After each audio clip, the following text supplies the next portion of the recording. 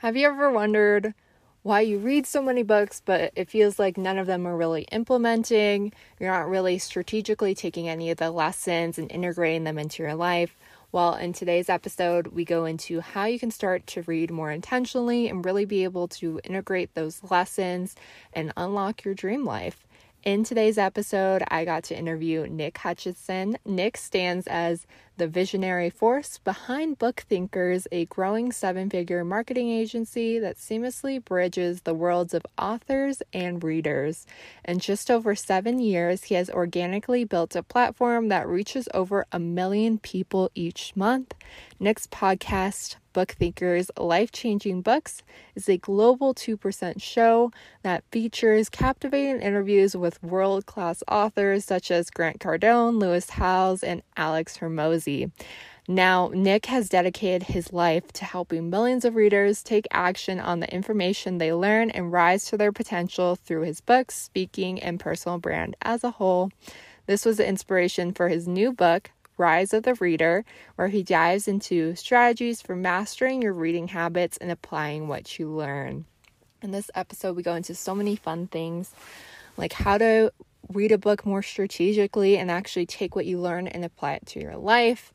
We go into what inspired him to start Book Thinkers, what authors do not so well in terms of book launching, and so much more. So excited you guys are here. My name's Sophia. This is the shit show of my 20s. My goal is to make your 20s a little less of a shit show. So without any further ado, let's get started.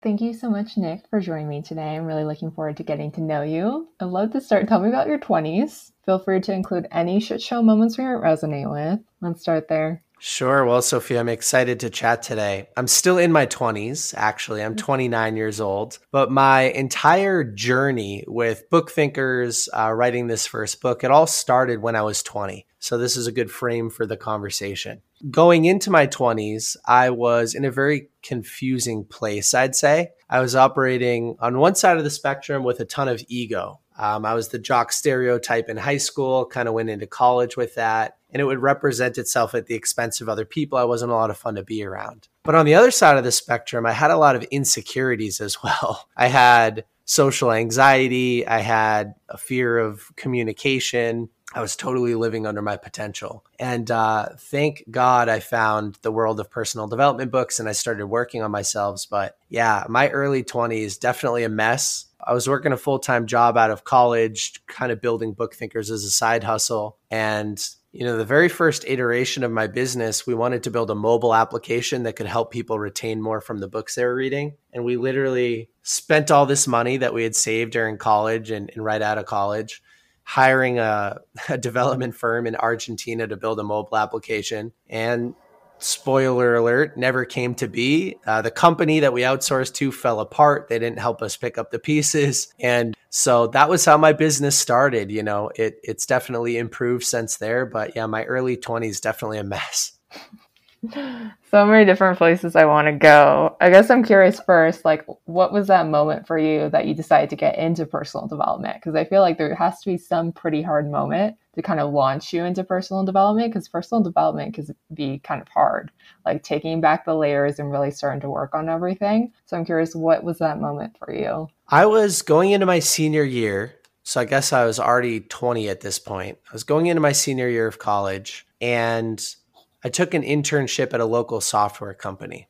And right in the beginning, my sales mentor, my boss, he would bring me to a couple of local appointments. And instead of chatting with me, he would throw on a business podcast. And up until that point, I'd never read a book. I'd never read any personal development material, and I wasn't really open to it. But I thought these podcasts were pretty interesting. And he said something to me like, listening to the same song for the 500th time is not going to help you get closer to your dreams and make more money, but listening to a personal development podcast might. So I'm like, okay. And where I was living that summer, I had like an hour commute each way to this internship. And so I had started listening to these podcasts. And they were always very similar to this style conversation where there was a host who would interview a series of guests, and those guests would share valuable information about what they did to become successful. And every single one of these episodes, the guest would talk about the books that helped them become successful. And so I'm sitting in the car one day, just kind of thinking, wow, I'm deliberately choosing not to follow the roadmap. Like, I don't want to read these books. They're all telling me to read these books. That means I'm deliberately choosing to live under my potential. Like, I wonder if these books can actually solve all of this insecurity and all of these ego related issues with my temper and everything else that's coming up. Like, I wonder if they can actually help with that. And so that was kind of the first moment. And I think sometimes when people are faced with that aha moment of this like unrealized potential, they choose not to embrace it. But I really wanted to be better than I was. And so I went to a local Barnes and Noble bookstore and sort of like list in hand, got 10 books, which was a lot of money for me at the time, and just started devouring them and never looked back. You said something so interesting. If you choose not to read these books, you choose not to get the roadmap that like someone else is laying down for you. I'm wondering if you could go deeper into that and kind of like your thoughts on like different roadmaps and like why it's so important that we pick up more books. Yeah, let me grab one of my bookmarks here. So I always have these new Book Thinkers bookmarks, and I cycle through different quotes. And there's a quote that I'd like to read to you on this one. So it's a Mark Twain quote, and it says, "The man who does not read good books is no better than the man who can't. The man who does not read good books is no better than the man who can't." And so that's the essence of what was happening, was like I literally had the ability to read books, and I chose not to. So it's this skill set that all of us learn and choose not to apply. And if we choose not to apply it, we're literally no better than people who can't read in the first place. What's the point of learning this amazing skill set if you choose not to use it? And you know this, like as well as I do, these books, they're condensing decades of lived experience in overcoming challenges and lessons and valuable information into days of reading. So when I think about the bookshelves behind me, which you commented on, I literally have thousands of years of lived experience and billions of dollars of lessons sitting behind me at $20 a piece. And they only take a few hours to read and implement. So it's like, if you choose, and I'll say this to your audience, I guess, like I needed a wake up call. If you're choosing not to consume this type of information regularly, you're choosing not to replace a little bit of Instagram or a little bit of Netflix with reading a good book, you're choosing to live under your potential, and you might come to regret it. And to me, that's the scariest thing. Like, I don't want to end up looking back on my life and saying, wow, I played it safe. I lived under my potential. I didn't take any risks. I was not the boldest version of myself. Like, I don't want that to happen. And I'm curious if you have a process of like how you choose the next book you're going to read. And like, once you get that book, anything you're intentionally doing to really make sure you're able to implement it afterwards. Well, I could talk for 12 hours about this subject. I do a lot of things. So I'll start by saying this. Over the years of growing my community on Instagram, I've had hundreds of people reach out and say some form of the following statement. Hey, Nick, you're recommending all of these amazing books, and I've read some of them. In fact, I think they might even be able to solve the problems I'm facing, but I don't know how to translate that information into action. So that's why I decided to write this book that I'm launching November 1st, Rise of the Reader. And it details my entire process. Each time I would respond to these people, I'd send a voice note or maybe an email, type out a few paragraphs, but I felt like I was underserving them because I knew I was doing so much more than what I was capable of typing out in just a few minutes. So back to your question, how do I choose books? In the early stages, and this is why I got hooked, I was reading books that would solve a problem that I was facing in my life. It's like taking a painkiller medicine. Like, it will solve something that you're currently dealing with, and you'll feel great and you'll want more next time the pain pops up. And so that's kind of the cycle that I was going through. I would read sales and marketing books to improve my ability to sell and market at the job that I was working. I would read personal finance books to improve the personal finance insecurities that I was facing, dealing with my own money for the first time. I would read books on confidence and self-esteem. I'd read books on life meaning and purpose so that I could solve the pains that I had. So I think that's a very effective way to choose the books that you're going to read. I think these books have an opportunity to solve legitimate problems in our lives or help us improve skills that can create more opportunity for us. I like to look at the best-selling books in each category and read Amazon reviews. I think that when you're reading Amazon reviews, avoid the 5 stars. and avoid the 1 and 2 stars and look at the 3 and 4. That's where you're going to find reviews written from a place of logic, not emotion. You'll find some good constructive criticism. I like to go to Bookstagram and ask my community what books are a good fit for a specific problem if I don't already have one. I like to ask my mentors. I have a number of mentors. I like to ask them since they know about me. They have a relationship with me. They know what problems I need to solve, what material works for me. So they make good recommendations. So those are some of the places that I like to go. And what do I do to get the most out of every book? You use the word intention, which is really special to me because I actually like to set an intention for each book that I'm reading. So here's a book that I haven't started yet, but I plan to soon. It's called Amplify Your Influence, Transform How You Communicate and Lead. And so rather than just aimlessly reading through this book, looking for ways to improve my communication, I'm going to set a goal, what I call an intention, and it will follow the SMART goal framework. So an example might be, I'd like to find and implement at least 2 strategies to improve my communication by the end of next week. And I'll write that on the inside cover and review it each and every time I open up the book so that my brain can help filter for those 2 strategies that I can find and implement to improve my communication by the end of next week. Now, that follows the SMART goal framework. It's specific, find and implement 2. It's measurable, 2. I'll know whether or not I hit it. It's attainable and actionable. It's written and relevant. I'm going to write it in my activity tracker once I find the things, but it's also written on the inside cover of the book and it's relevant to my life. And then it's time bound. I want to do it by the end of next week. And if I can spice things up and add a little bit of emotion, like because I suffered from social anxiety and the failure to communicate effectively for so much of my life, and I know that only by improving my communication, I can improve my potential. Imagine reading that every time you open up the book before you read a few more pages. Like you'll just get fired up and you'll filter for those 2 things to implement. So I have tons of strategies like that documented in the book, but that's an example of what I do to create more intention. I love that you go back to that each time. It's so helpful.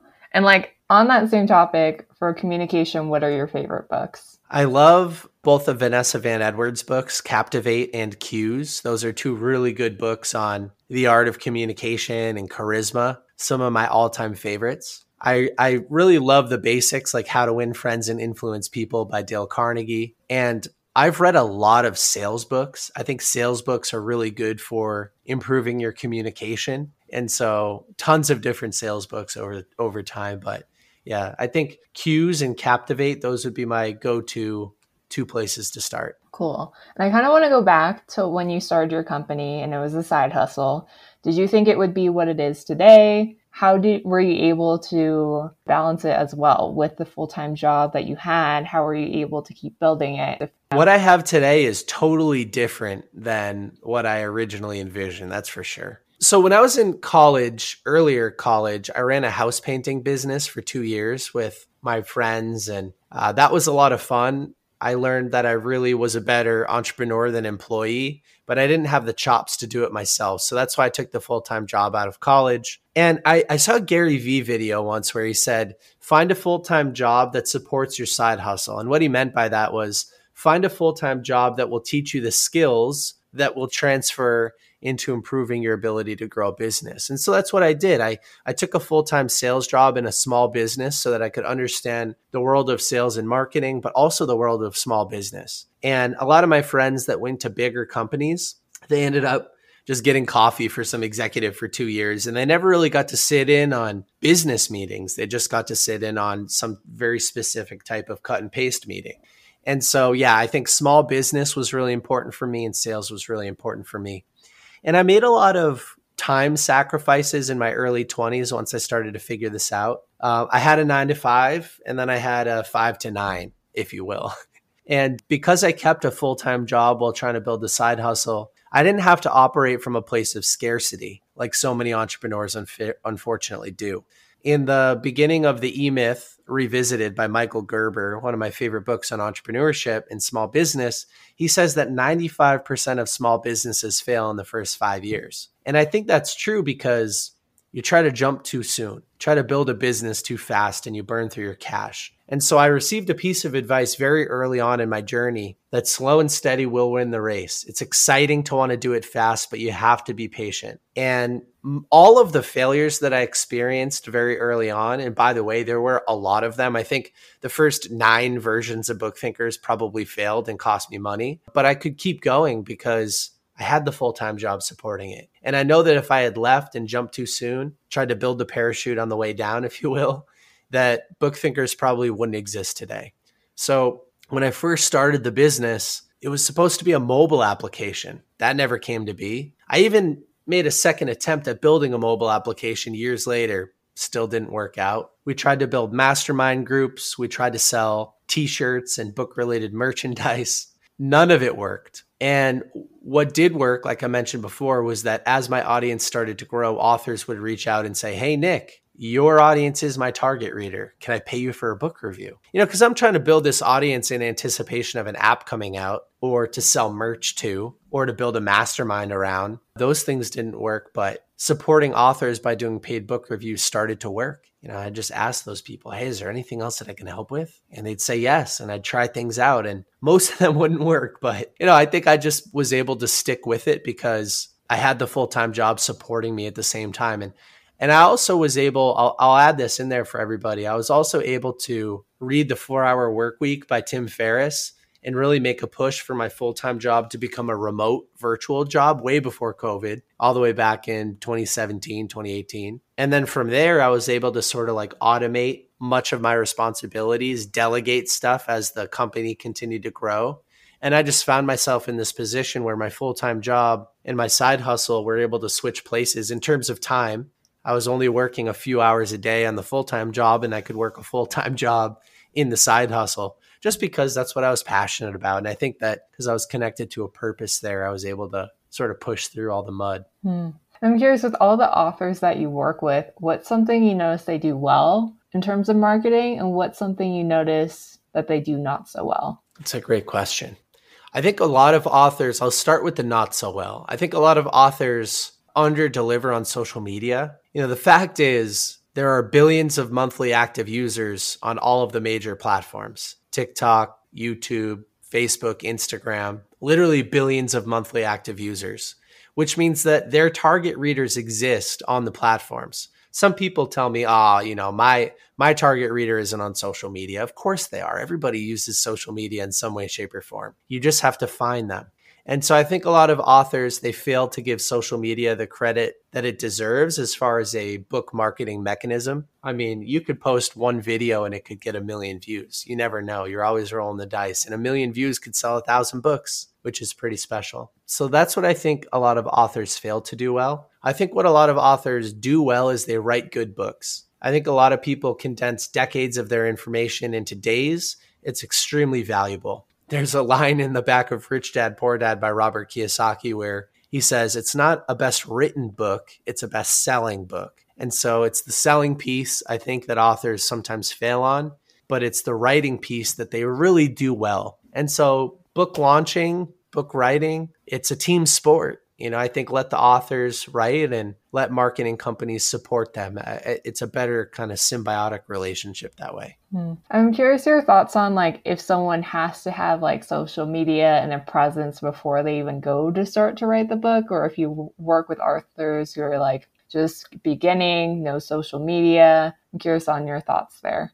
Oh, we definitely do a lot of both. It's easier if an author builds a social media presence before they need to leverage it. Because another one of my favorite Gary Vee lines is jab, jab, jab, right hook, which means provide free value over and over and over and over and over again. And every once in a while, throw a right hook out there with a call to action to purchase something. And so, if you're able to build relationships before you need them, establish trust, provide value for free for a very long time, and then make your ask, you'll have an audience to sell into that will trust you and will buy what you're selling. So definitely a big fan of building first. But I'll say, I think that my business, Book Thinkers, we're starting to work with more and more authors that have no pre-existing social media presence, and we're trying to build it as fast as we can for them. And what hacks are you doing to make sure you could build it as fast as you can? using short form video content of the author's face speaking to the camera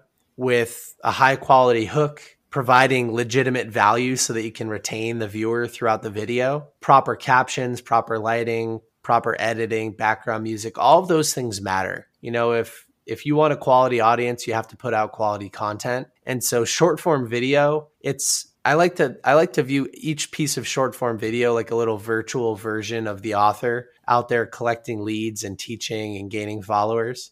And what's nice about short form video is that the same piece of content can be used, maybe slightly modified, but can be used almost in a cut and paste style on all of the major social platforms. That style of content has the most viral potential. So picture content, which everybody's comfortable creating, just doesn't have the same viral potential as short form video. There's also another strategy that we like to use called the $1.80 strategy. It's another Gary Vee thing. This is the most I've talked about Gary Vee on a podcast, I think, in a long time, but he was important for my 20s. He talks about this idea of searching a hashtag related to your subject matter and commenting on the first 10 posts that pop up, providing your 2 cents. So leaving a genuine comment on that post. And if you do that on 10 hashtags a day, you get to $1.80. Or the top 9 on each one, you get to $1.80. And what that does is you're providing value in somebody else's comment section. And if you've never been in their comment section, they're probably going to click to your profile and see who this person's all about. If you're providing valuable video content, they might follow you. You're also filtering through this process for people that are in your target audience because you're searching hashtags related to your business. On top of that, you're going to consume a bunch of trending content, maybe 90 pieces a day if you do the full process like I used to do. And that will teach you what's working out there on social media so that you can replicate it and create content that's very similar to it, sort of like steal like an artist. And that strategy is how I built my community from 0 to 100, 100 to 1,000, 1,000 to 5,000, and all the way up to where we are today.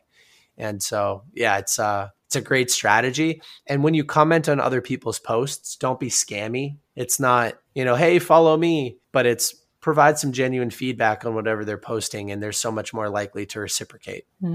I love Gary Vee. So I love all the Gary Vee mentions today. And I'm curious for like your writing process and when you started to write your book, is this the first book you've written? Have you written multiple books? I'm curious, like, how long did it take you? How that process kind of looked like for you? Well, you want to talk about a mess. It was a mess. I was approached by one of our vendor partners about 3 years ago. They're a self-publishing services company. And they said, hey, if you ever want to write a book, we'll comp our services, help you get through the process in exchange for some ads for our business. And I said, yeah, sure. I want to write a book now. Let's try it out. And I thought with all of the discipline that I have, that I'd be able to prioritize an hour or 2 of writing a day and get the book done in a few months. Here we are 3 years later, and the book is coming out November 1st. So it took me about 3 years to go through that process. And that's because it would consistently fall on my priority list. I have a growing business. We're adding staff. We're working with more customers. And I would always prioritize them, I think, over myself. And there would be short spurts where I'd get a little bit of writing done. But most of the time, I'd go a month or 2 without writing anything. And so, it was a messy process. I have so much more respect for my author clients. I think I assumed it was a little easier than it actually was. And even once you finish the book, your first rough draft, you're not even a quarter of the way there. There's all of this editing and line editing and developmental editing and all of this other stuff, formatting, cover design, and you've got to go out there and get blurbs for your book. And then you've got to go into a pre-sale stage and sell it for a few months and do, so it's a lot of work. I didn't think it was going to be so hard, but it is hard. Yeah, it looks a lot easier than it actually is. But yeah. And I'm curious, why this book? Why now? And who would you like to really read this book? Well, yeah, just over the years of growing this community, like I said, hundreds of people reached out saying, Nick, you have read a bunch of books. You're implementing these books. They're changing your life. You're designing your dream life. We can see it from afar. How can we do that ourselves? And I just felt like I was really underserving everybody with a couple of paragraphs about the subject. So I decided to write the book. I decided to say, what am I doing? What reading strategies do I have? What implementation frameworks am I leveraging? what's the best way to take information from a book and translate it into action. And, I think that why now, like, I want to serve my younger self. I want to serve the version of me who was 20 years old, who was really confused, who knew he was living under his potential, but didn't really know how to close the gap between where he was and where he wanted to be. And so that's why I decided to write the book. And I'll tell you what, like, even if the book sells 0 copies, which it won't, because I know my mom will buy at least one, even if the book sells 0 copies, like, I learned so much about myself through the process of writing this that it's already paid dividends. And now I can talk about my process with so much more confidence. And I've built the language around these frameworks, and I can teach them to other people, and I can teach them from stage. So it's been valuable for me. And obviously I can't wait to see how many people that I can positively impact through the book as well. And what did you learn about yourself in the process? I learned that my purpose is progress and fulfillment. I'm always looking to make progress in my health, wealth, and happiness. And when I can do that, I'm so much more motivated to get out of bed every day and work on myself and work in my business. I learned that my business's mission is the right book at the right time can change somebody's life. And everything we do is in support of that, because books changed my life and books changed the lives of everybody on our staff and so many people in our community. It's a really powerful purpose for me. I learned that I'm not a great writer. I learned that it takes a long time for me to simplify what I'm trying to say sometimes. Probably you could tell in this long response. And I learned that, and this is a little bit of a pat on the back, but I learned that I did design my dream life in my 20s. I went from a complete mess to literally living what I dreamed in less than 10 years as a result of these books. And I learned that other people can do the same thing, because I'm not anybody special. I wasn't a great student, not the smartest guy. I just took all of these amazing books and I implemented them, and the magic happens. So it's like, I just want to get that message out there more. And what's something you wish you would have done differently with your writing process with this book? I wish that I had been more consistent, that I just set a smaller amount of time aside instead of trying to do an hour a day, maybe 15 minutes a day or something like that. I wish that I gave myself more time in sort of like the pre-sale stage, the book marketing stage. What ended up happening was I kept pushing the date back, and then I wouldn't get the work done. So I just picked November 1st, and it's forced me to get everything else done a little bit later than best practice would say, but so be it. Like, Lewis, for instance, were you at the Summit of Greatness last year? Yeah. So we're sitting in the audience and he announces his book, and he gave himself September, October, November, December, January, February, March. He gave himself 7 months to launch the book, collect pre-orders. He did bulk sales. It's like, I wish that during my writing process, I finished the book faster so that I gave myself some more time to do a little bit of that. I'm curious on like your thoughts, because like book thinkers, it seems like the niche is personal development. And what are your thoughts on like focusing on like on niching down versus maybe being like an agency for everyone? I'm curious your thoughts there.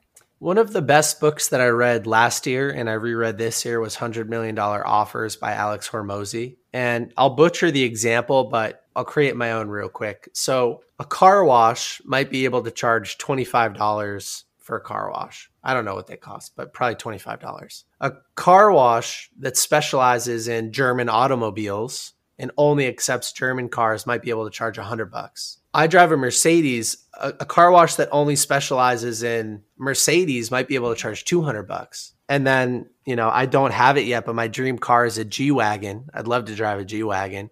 A car wash that only did Mercedes G-Wagons could probably charge like $500. And so the further you get into your niche, it's the same car wash, same exact thing. You're just marketing it to a specific niche. You're able to charge more. Alex says in his book that the best way to provide more value is to increase your price, because pricing drives inherent value. And so I think with my business, it's like, yeah, I could have a marketing agency and charge a little bit for it. I could have a marketing agency that serves authors, charge a little bit more, that only serves personal development authors, charge a little bit more. But where my business actually sits is we only serve personal development authors that have a higher ticket complementary product or service that is related to their book, like coaching, consulting, speaking, those types of things, so that the book acts as a business card or a lead mechanism for everything else they have in their environment. And if we go out and film 100 videos for an author that meets that criteria, we're able to charge a lot more because they're able to make a lot more from the same service. If I went and filmed 50 videos for somebody who's a first-time self-published fiction author without any complementary products or services, or somebody in a different space in general, they probably wouldn't be able to make any money from the videos that we generate for them. But for my super targeted niche client, they definitely do. And thankfully, that client also is the person that I look up to. Like the target client that we serve is the same type of person that I grew up watching and following. Tim Ferriss and Ryan Holiday and Tony Robbins and, Gary Vee and Robin Sharma and Lewis Howes and all of these names. These are the people that I looked up to, and they all have a business built around their book. What are your top books for sales? My favorite is a lesser known book called Gap Selling by Keenan. And yeah, just one name, Keenan. And gap selling essentially states like there's a gap between where your prospect is and where they want to be. And it helps you essentially fill the gap, but it also helps you amplify the pain in between the gap to make it seem bigger, but that your solution can help solve the problem. So I really enjoy that book. Right now, I'm listening to $100 Million Leads by Alex Hormozy. It's a brand new book, and he has a follow-up coming out called $100 Million Sales, but I think $100 Million Leads is already one of my favorite sales books. I really like Way of the Wolf by Jordan Belfort. Jordan is the Wolf of Wall Street guy, but he definitely has some good sales chops. You don't have to like and agree with everybody personally to learn from them. That's something that I've definitely learned over and over and over again in the world of personal development. So that's a really good sales book, Way of the Wolf by Jordan Belfort. I really love Never Split the Difference by Chris Voss. It's a book on negotiation. He's an FBI negotiator, and he teaches you sort of like FBI negotiation tactics. It's a really good book. So those are some of my favorites. And if someone could only read 3 personal development books in their lifetime, what 3 books would you recommend? I like to say that the Bible is my favorite personal development book, but we'll put that one aside for now. 3 traditional personal development books. The Compound Effect by Darren Hardy. It teaches you that small steps in the right direction over a very long period of time can lead to disproportionately positive outcomes. And what that means is, how do you eat an elephant? One bite at a time. If you're in your early 20s and you just don't have anything going your way, one little step in the right direction every single day will eventually lead you to the place that I've found myself in, which is this place of fulfillment and freedom and progress and joy and just enjoying the passage of time. So The Compound Effect by Darren Hardy. I'd recommend only 3. I'd recommend Vagabonding by Rolf Potts. The subtitle is something like The Uncommon Art of Long-Term World Travel. And I would say 50% of the progress that I've made in my life has come from the books that I've read. And the other 50% has come from all of the international travel that I've participated in. And so that book totally blew my mind because he says, listen, you don't have to subscribe to the traditional American framework of traveling for 1 week a year and spending a ton of money while doing so. You can actually spend a few months of the year abroad traveling internationally, and it doesn't actually have to be so expensive. So I've learned so much traveling internationally, embracing discomfort, trying to communicate in different languages, trying new foods, going on fun excursions, going off the beaten path. And that book, Vagabonding, has really helped. And it is a personal development book. There's lines like, you'll discover entire continents within yourself and stuff like that. So it's a good one. And number 3, I'll say The Go-Giver by Bob Burg and John David Mann. That teaches the reciprocal nature between giving and receiving, giving and receiving. The more you have, the more you can give. The more you receive, the more you can give. And so you need to be open to both of those things. And when you're somebody like me who had a lot of ego in my early 20s, and then I shifted totally towards impact and service to others, you tend to overgive and you're not open to receiving. And so that book sort of said like, hey, you've got to sit back and realize that there's a reciprocal nature to this and that you need to participate in both of those actions. You can't just give and you can't just receive. So those are the 3. Great recommendations. I've only heard of one, so I'm going to look into the other 2. Haven't heard of those. And I've noticed you've been able to make so many relationships with so many like influential people like Lewis Howes. I'm curious like how you've been able to do that and like any tips for someone who wants to start to build relationships like those. There's a great book called The Third Door by Alex Banayan. And real quick, the metaphor is that every nightclub has three ways to get in. Door number one is general admission. And that's what most people try to do when they want to get in touch with somebody like Lewis Howes. They'll send a DM on Instagram or, they'll get in the comments section. They'll go to an event and try to get his attention. But that's the general admission line. At a club, that line might wrap around the building. You've got to pay a cover when you get to the front door, and you might not even get in. Door number two is the VIP line. You've got to know somebody. You've got to have some money. Most of us, when we're first starting out, we don't have access to the VIP door. So that's not realistic. And for Lewis Howes, that might mean paying for a private mastermind that costs 30 grand, or it might mean paying to have him come speak at your event or something like that. So you get access to him or take him out to dinner. Again, most people don't have access to that. But every nightclub has a third door. Every relationship has a third door. And in the case of a nightclub, it might mean crawling in through the kitchen window, army crawling through the back, and you come in through the back door. You're still in the club, but that's how I've been able to build these relationships with people like Lewis. I'm always finding some type of third door. So I'll give you a fun example. On my podcast, episode number 9 was Grant Cardone. At the time, I didn't have a large social media following. I didn't have a big podcast. Obviously, I was only at episode number 9, but I wanted to go get Grant because I thought that if everybody saw me talking to Grant, multi-billionaire, charges $50,000 an hour for his time. If Grant says yes, everybody else should say yes too. So I tried 1,000 different ways to get Grant. What ended up working was that I filled out a speaking form on his website, and I said I was willing to spend like 25 grand or something for a virtual interview, which obviously I didn't have any money for, but that got me the nomenclature of his email structure, and it got me talking to a couple people on his team. And at first I said, hey, surprise, I don't have any money to spend, but thanks for emailing me. Like, I'd love to make a pitch for why I think Grant should come on my show. They said no. I kept just trying to pack it with more value. I kept saying, listen, I just want a half an hour of his time.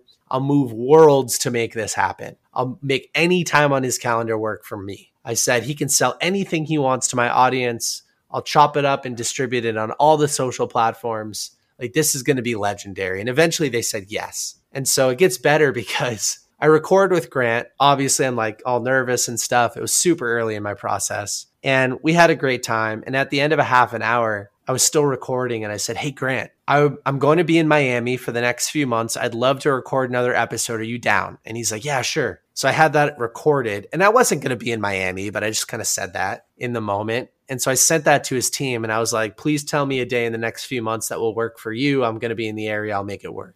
And so they pick out a date because I literally have a video recording of Grant saying that he'll do this with me. And so they pick out a date. Then I book my flights. So now I'm going to be down there. And I got to spend the day with Grant and Elena, like an afternoon at least. And they were super kind and super gracious. I took a ton of photos with them. And because of that, I was able to leverage his credibility to build a ton of other relationships. Now I'm starting to get into door 2, right? Like that VIP door, you got to know somebody. Well, I know Grant, and everybody else knows Grant too. So that's one example of the strategies that I use to build these relationships with people. And I always just try to provide value to over deliver, not ask anything of them other than their time. And outside of that, I'll try to sell a ton of books. I'll try to be their biggest fan. I'll drip content out there all the time. I'll speak very highly of them. And that's worked. That's so smart. How you're able to capture that on video. You're really like, wow, thinking it all through. Get the follow-up. And yeah, he probably had no idea. That's funny. I love the third door. It's like you can't go through the first one or the second one. So it's trying to figure out a way to find the third one. And I'm curious, like, if you could give another example of like another way to find the third door, because I love these stories. So if you have any other examples of like strategic ways to find that door. Yeah, well, I'll tell you one that you'll be familiar with. So I noticed years ago that Lewis Howes followed me on Instagram. Super cool. He was liking posts, viewing stories. So I made a few asks since I knew he would see the DMs, like, will you come on my podcast? Essentially, I just wanted to borrow his credibility at the time. I wasn't a huge fan yet. I just knew that he was a big name.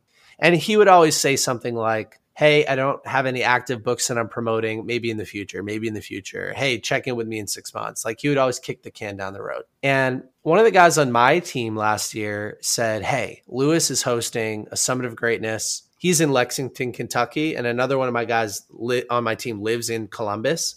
So they're like, you should come out. We should all go to the event together. So I'm like, heck yeah. So I let Lewis know that I was going to be there and that I was bringing my team and that I bought a few tickets and that I was super excited. And he probably got 1,000 of those messages. He's like, yeah, whatever. So I show up to the event and I'm documenting it. I'm posting about it a lot. I'm trying to show some value. He reposts a couple of stories on day one or whatever. And then we're at that North Market area and Lewis pops in for a minute, like through the side. And I was just kind of standing over where he was with my team. And the guy, Luke, on my team is like, hey, Lewis just jumped in. So I walked over and thankfully, because he'd been following me for so long, he had recognized me a little bit. He's like, oh, hey, like Nick, what's going on? The Book Thinkers crew like took a few photos with us. And then 10 minutes later, sort of like dipped out of that North Market kind of like meetup. But what he said to me while we were hanging out, I was like, hey, you just announced your book. Like, I'd love to help support it. You can come on my podcast.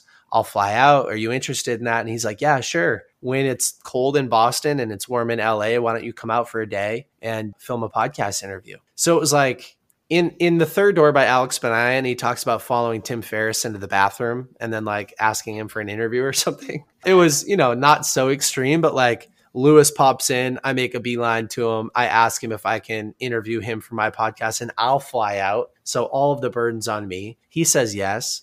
And I just continued to support him for a few months without that ask. And once I continued to provide a lot of value, I said, hey, Lewis, I'm ready to fly out. Like, let's pick a date. And he said yes. So we flew out. We spent a day with him. We recorded a podcast. We just hung out. He broke down my business, made a bunch of recommendations, filmed some fun videos for my audience. Like, it was just super cool. He's exactly who you would want him to be off camera as he is on camera. He's just the best guy on the planet.